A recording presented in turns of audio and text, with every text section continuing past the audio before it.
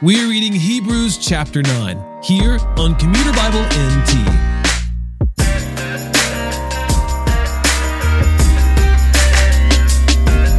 In the Old Covenant, the average Israelite was not allowed to enter into the holy place, and only the high priest was allowed to enter into the most holy place. This earthly tabernacle was a shadow of the heavenly pattern, wherein sinful men like us cannot enter into God's holy presence. Thankfully, we have a high priest in Jesus, for he is able not only to enter into his Father's presence, but to cleanse our consciences. He cleanses us by his own blood and takes away our sins. Unlike the Old Covenant, which required continual sacrifices by imperfect men, Christ has entered into this heavenly tabernacle and has made sacrifice once and for all.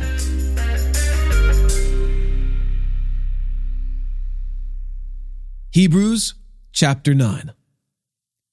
Now, the first covenant also had regulations for ministry and an earthly sanctuary.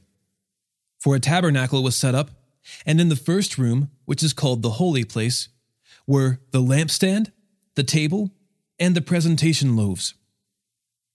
Behind the second curtain was a tent called the most holy place.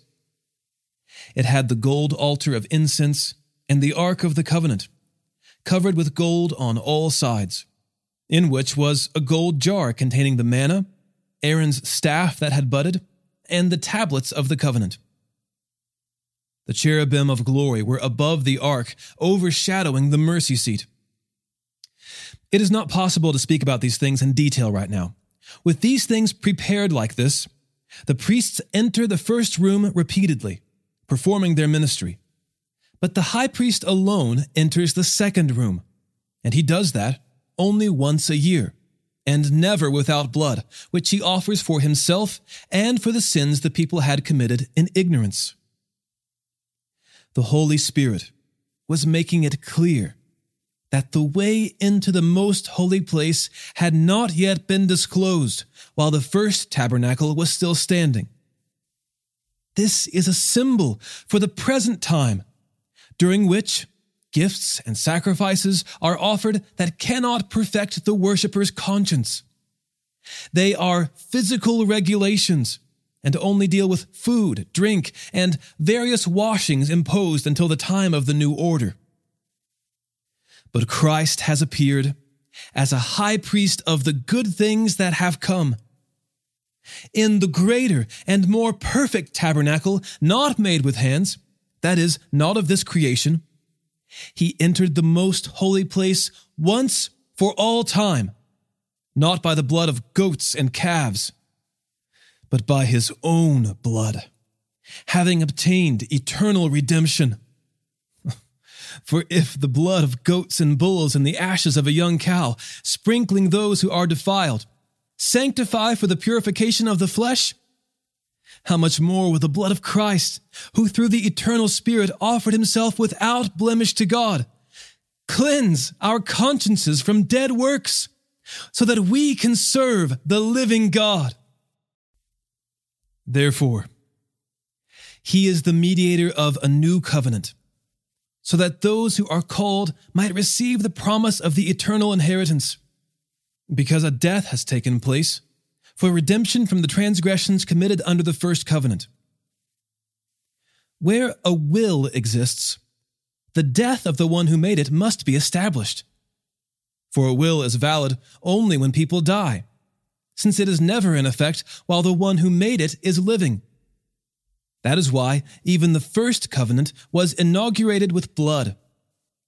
For when every command had been proclaimed by Moses to all the people according to the law, he took the blood of calves and goats, along with water, scarlet wool, and hyssop, and sprinkled the scroll itself and all the people, saying, "This is the blood of the covenant that God has ordained for you." In the same way, he sprinkled the tabernacle and all the articles of worship with blood. According to the law, almost everything is purified with blood, and without the shedding of blood, there is no forgiveness. Therefore, it was necessary for the copies of the things in the heavens to be purified with these sacrifices, but the heavenly things themselves to be purified with better sacrifices than these. For Christ did not enter a sanctuary made with hands, only a model of the true one, but into heaven itself, so that he might now appear in the presence of God for us. He did not do this to offer himself many times, as the high priest enters the sanctuary yearly with the blood of another. Otherwise, he would have had to suffer many times since the foundation of the world. But now he has appeared one time, at the end of the ages, for the removal of sin by the sacrifice of himself. And just as it is appointed for people to die once, and after this, judgment, so also Christ, having been offered once to bear the sins of many, will appear a second time, not to bear sin, but to bring salvation to those who are waiting for him.